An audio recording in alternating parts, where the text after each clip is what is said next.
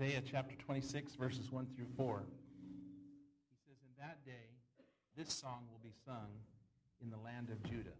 We have a strong city. He sets up salvation as walls and bulwarks. Open the gates that the righteous nation that keeps faith may enter in. You keep him in perfect peace whose mind is stayed on you because he trusts in you. Trust in the Lord forever, for the Lord God is an everlasting rock." And I want to speak to you from this passage this morning about this idea of perfect peace. How many of you realize that we live in a world that is crying for peace?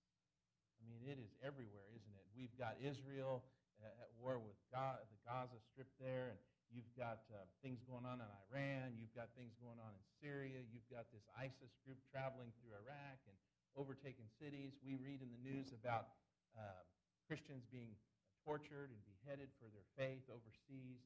In our own country here, you've got Ferguson, Missouri, where people are rioting and looting in the streets because of a young man that was shot. We are crying out for peace.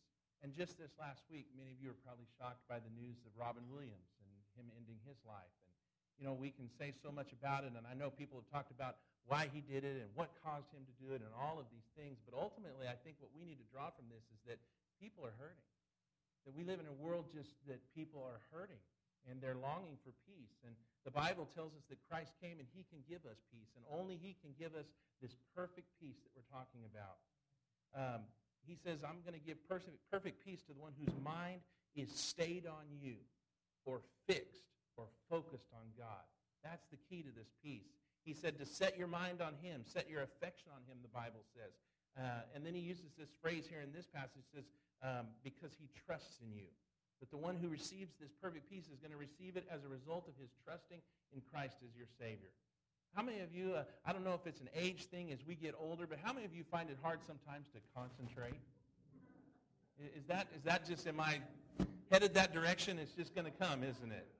I'll be 48 next month, so I'm assuming it's all downhill from here.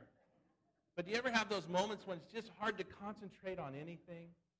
That all these things in the world, all these turmoils, all these troubles, they just kind of weigh on you, and you're constantly thinking about these things. We look at the economy in our country, and we think about that, and we think, how am I going to make ends meet? And then you think, how are my kids going to make ends meet? And then you think, man, if they can't make ends meet, they're going to depend on me to make ends meet. And you stress about that, and we just stress about things, and we worry about things. A few weeks ago in our Wednesday morning Bible study, it's predominantly seniors that attend that, although it's not just a seniors Bible study.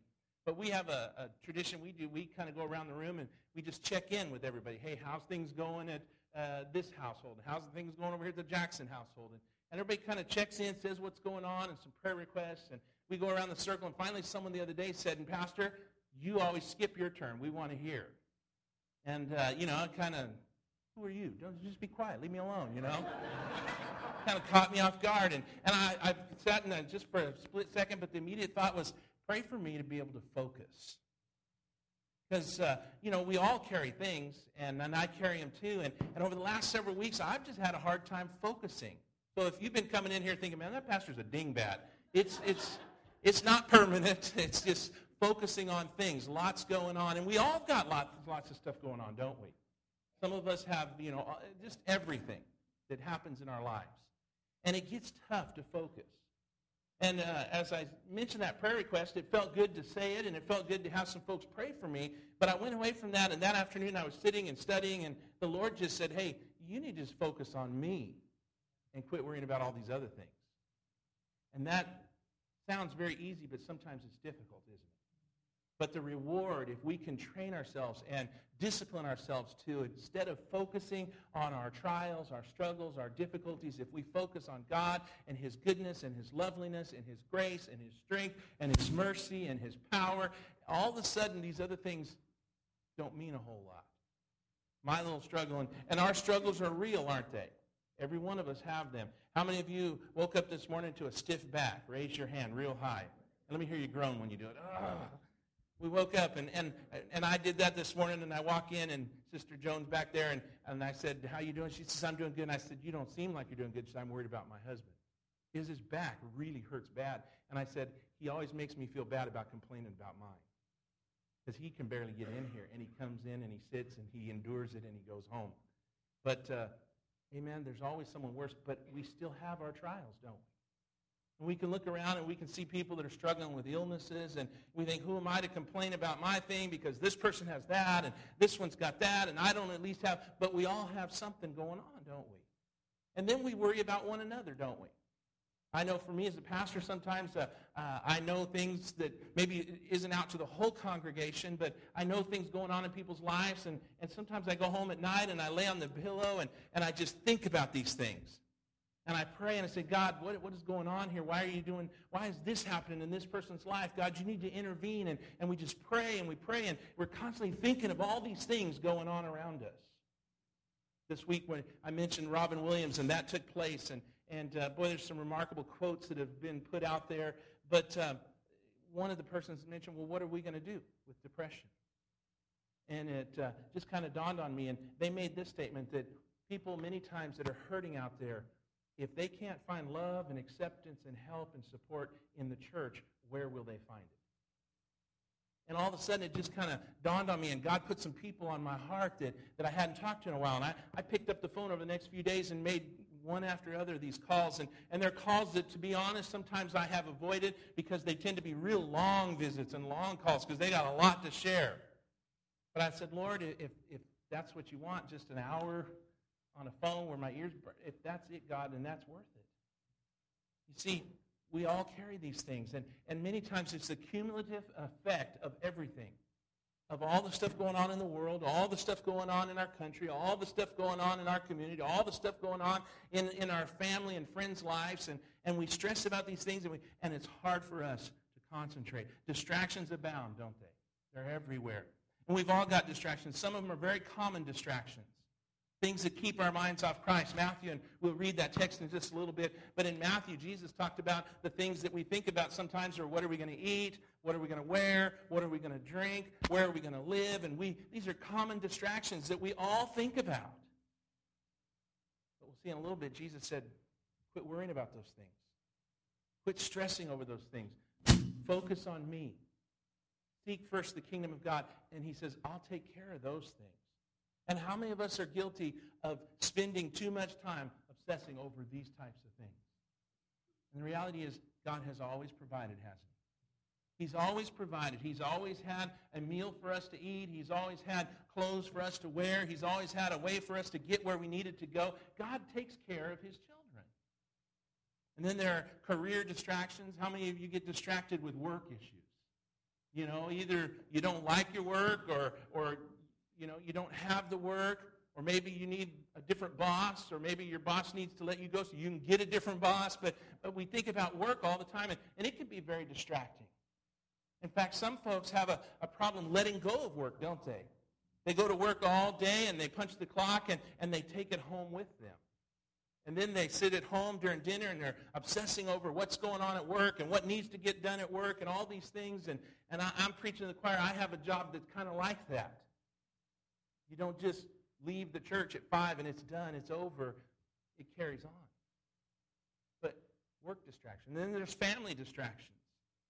Family distractions, things that distract us from trusting in God. We worry about our family, and we're just thinking about them. They take away our attention, don't they?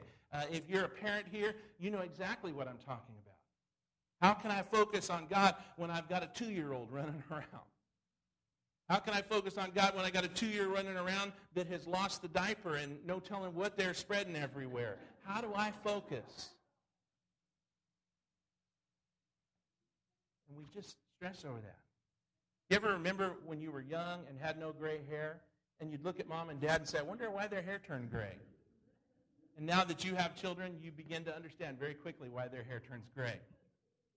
You begin to wonder, how come grandparents are so tired and old all the time? And then as parents, you realize, I'm headed that way very quickly because our kids will wear us out.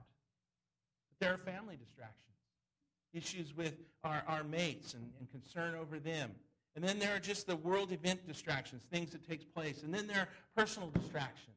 All of these things try to capture our attention, and we're focused on these things when we should be focusing on God. And maybe those personal distractions for you this morning are financial struggles, maybe they're marriage issues, maybe they're health issues, But these are personal things that we carry about, that maybe like in this song, there's this pain and there's these burdens that we carry that no one else sees, but nevertheless they distract us from a loving God that all along says, if you'd just turn these things over to me, I'll take care of it. I'll take care of it. Psalms 112 and verses 7 through 8 says this, he is not afraid of bad news. His heart is firm, trusting in the Lord. His heart is steady. He will not be afraid until he looks in triumph on his adversaries. I posted that verse to my Facebook, and someone asked me this morning, did you get some bad news? And I said, I didn't get bad news. But I'm not afraid of bad news either because I trust the Lord. And that's what the psalmist is saying, is when we have our heart that is firmly planted in Christ, that we trust God with everything, and our heart is steady, that we don't have to fear anything. The bad news can come, but God's still with us. And in reality, when we believe in the sovereignty of God and that he is in control of all things, it almost makes you wonder if we could even classify it as bad news or just another chapter that God is leading us through in this life. He's not afraid of bad news because his heart is firm. His heart is firm and is trusting in the Lord. And so this morning, as we talk about this idea of perfect peace in an imperfect world, what is perfect peace? Let me just share with you this. Perfect peace is not the absence of trouble. This idea of this perfect peace that God keeps us in, we could be right in the middle of a storm and be at peace with God. This peace that he talks about is a peace that is beyond all understanding, the New Testament says. It's peace in the midst of the storm. The old hymn said, though the angry surges roll. And he goes on to say, my anchor holds. This is the peace. This is this perfect peace. Charles Stanley said this about perfect peace. He says, it is an inner sense of contentment and quietness, regardless of life's circumstances. It is steadfast confidence in our ever-faithful, immutable Heavenly Father. It is the presence of joy in the midst of unhappiness. And so when he says, thou will keep him in perfect peace, whose mind is stayed on you, what God is saying is if we will just stay fixed on him, focused on him, trusting in him, our feet planted on the rock, that we can go through some very difficult times in this life and still have peace in our hearts. That even as we sit here this morning, whatever the burden is that we're carrying, if we can just focus on God, there's a peace that just takes over. A few weeks ago, I had George Avila come over, and he brought the whole L with him, and they were swimming. I may have talked about this, but it's still, to this day, it's this idea of faith that this little child has. But we put on this little life vest on him, and man, that thing, I don't think you could sink him if you put a 10-pound bag of potatoes to his feet. You're just not going to sink him with that thing. And he put him in, and you're holding him up, and I said, I'm going to let go. No, I don't want you to let go. But finally, when he let go, he realized, this thing's holding me up. I'm still in the water. It's still deeper than I am tall. But all of a sudden, there was a peace that just overtook him, and then he became kind of fearless. Don't you suppose that when we put our complete trust in God, that's the kind of feeling we ought to have? That we can still be in deep water. We can still be in the midst of the storms. But we've got this perfect peace because we know that he sustains us. He keeps us. Let me give you some sources of this perfect peace. The first one is our Heavenly Father is the source of this peace. God is the source. You're not going to find peace in this world. You're not going to find peace in the things of this world or the people that are in it. But we find peace ultimately in our Heavenly Father. Psalms 121, and I love this entire chapter. He says, I lift up my eyes to the hills. From where does my help come from? My help comes from the Lord who made heaven and earth. He will not let your foot be moved. He who keeps you will not slumber. Behold, he who keeps Israel will neither slumber nor sleep. The Lord is your keeper. The Lord is your shade on your right hand. The sun shall not strike you by day, nor the moon by night. The Lord will keep you from all evil. He will keep your life. The Lord will keep you from your going out and your coming in from this time forth and forevermore. Now, if that doesn't give us peace in the midst of the storm, I don't know what does. He says in the darkest of the night, God doesn't sleep. He doesn't slumber. He spends his time and energy and efforts focused on keeping us. And when you read through that, it's amazing how many times he uses that word keep And we have to trust that God can keep us, that he can sustain us. Another passage of Scripture, listen to what Jesus said in Matthew 6 we referred to. In fact, we won't read the whole thing. If we drop down a little ways, he says, therefore, do not be anxious, saying, what shall we eat, or what shall we drink, or what shall we wear? He says, the Gentiles seek after all these things, and your heavenly Father knows that you need them all. But seek first the kingdom of God and his righteousness, and all these things will be added to you. He gives this wonderful discourse and talks about what we worry about, and he describes the flowers, how that God clothes them, and the birds of the air, they don't do anything, and yet God takes care of them. And he says, don't you realize that your heavenly Father is going to take care of you? And that ought to be a source of peace in our life, that God provides for us. In 1 Peter 5, verses 6 and 7, he says this, humble yourselves, therefore, under the mighty hand of God, so that at the proper time he may exalt you. And then verse 7, he says, casting all your anxieties on him because he cares for you. I can have peace in this world because I serve a God who cares for me. And in fact, in his word, he teaches me to cast all of my anxieties, all of my worries on him because he cares for me. But I always include verse 6 when I read this passage because I think one of the keys and one of the reasons we miss out on peace so much is verse 6. He says, humble yourselves, therefore, under the mighty hand of God. A lot of times we struggle and we miss peace in our life because pride gets in the way, and we think we've got to have control of everything. We think we've got to make sure everything works out just right, and it's all on us, and God comes along and he says, wait a minute, humble yourselves. And when we humble ourselves, he says, be willing to cast all your cares on him. But we are so filled with pride sometimes, aren't we? I don't need anybody's help. I don't need you to do that for me. I don't need this. And you know, the reality is we all need help, don't we? And we desperately need the help of God, who is willing to. But he says, humble yourselves. Philippians 4 gives us some keys to trusting God and the peace that he brings in our life. He says in verse 4, rejoice in the Lord always. Again, I say rejoice. Let your reasonableness be known to everyone. The Lord is at hand. Do not be anxious about anything. Don't stress. Don't worry about anything. But in everything, by prayer and supplication, with thanksgiving, let your requests be made known unto God. And then what does he say? And the peace of God, which surpasses all understanding, will guard your hearts and your minds in Christ Jesus. Again, God will keep him in perfect peace, whose mind is stayed on him. And this passage points us right to that, doesn't it? In fact, he gives us a few things there. Number one, he says, rejoice in the Lord. And that might be one of the most important things we do in the midst of the turmoil that we live in, is take time to worship God and to rejoice in the Lord. To sing of his goodness, to sing of his greatness, to sing praises to him. Just take the time to rejoice in the Lord. He says, rejoice in the Lord. And then reveal your faith. He says, let your reasonableness be known to all men. He says, let everyone know what you're about and that you trust God.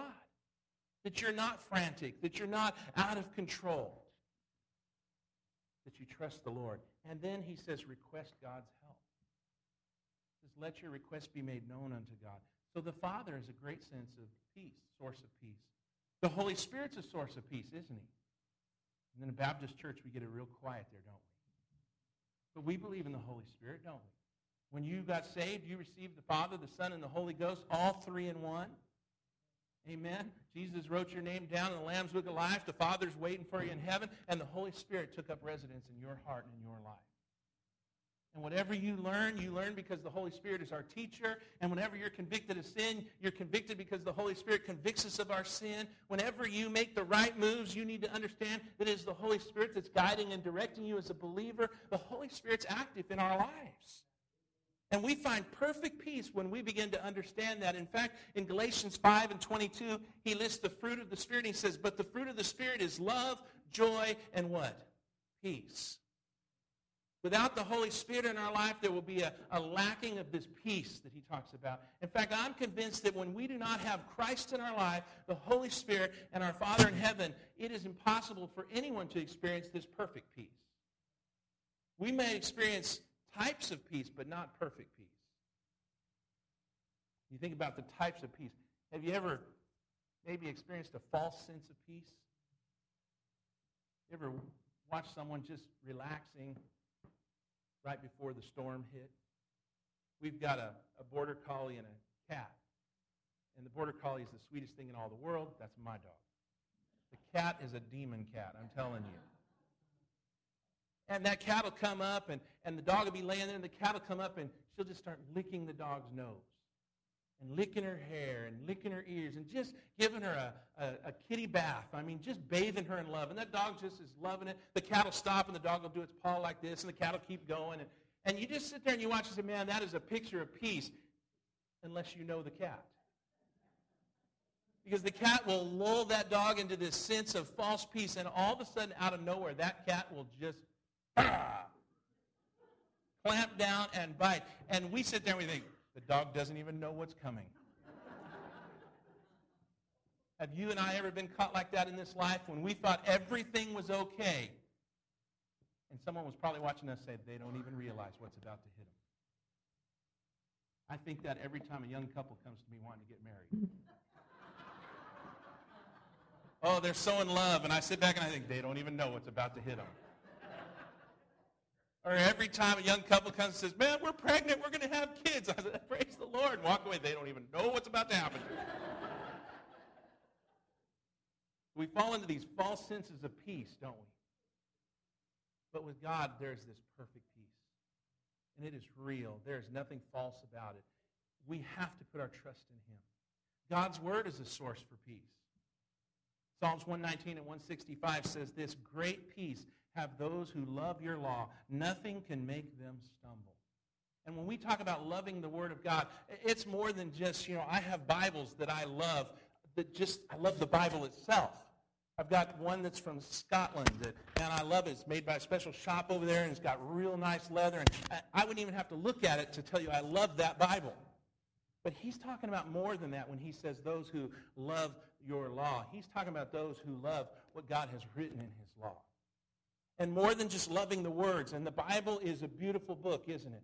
In fact, we have different versions. And I preach many times out of the English Standard Version, but I grew up on the King James Version. And I got to tell you, there is probably nothing more beautiful than some of the passages in the King James Version of the Bible. They're so poetic, and the way they're written is just amazing. He's talking about more than just they love the way it's written. When he talks about this idea of great peace have those who love your law, he's talking about those who read it and those who apply it to their lives and live by it. James said that there's a blessing for those that are not just hearers of the word, but they're doers. And so there's a certain peace that comes from those who get into God's word, and it is true, isn't it?